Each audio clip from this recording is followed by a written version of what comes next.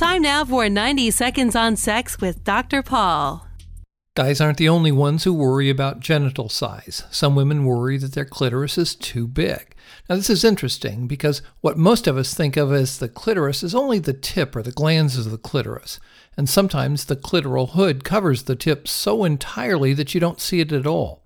The clitoris is actually much bigger than most of us think, and it's shaped like a wishbone.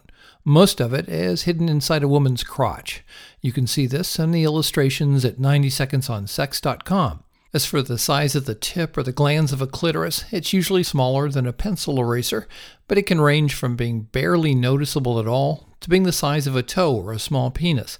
The clitoris also gets larger as a woman becomes more sexually aroused.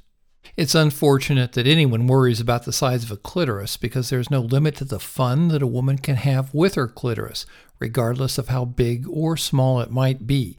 There's also no relationship between a woman's height or weight and the size of her clitoris, although childbirth probably makes a clitoris larger.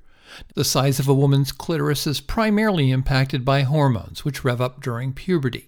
So, just like with a boy's penis, a girl's clitoris will begin to grow larger as her body starts to mature and change.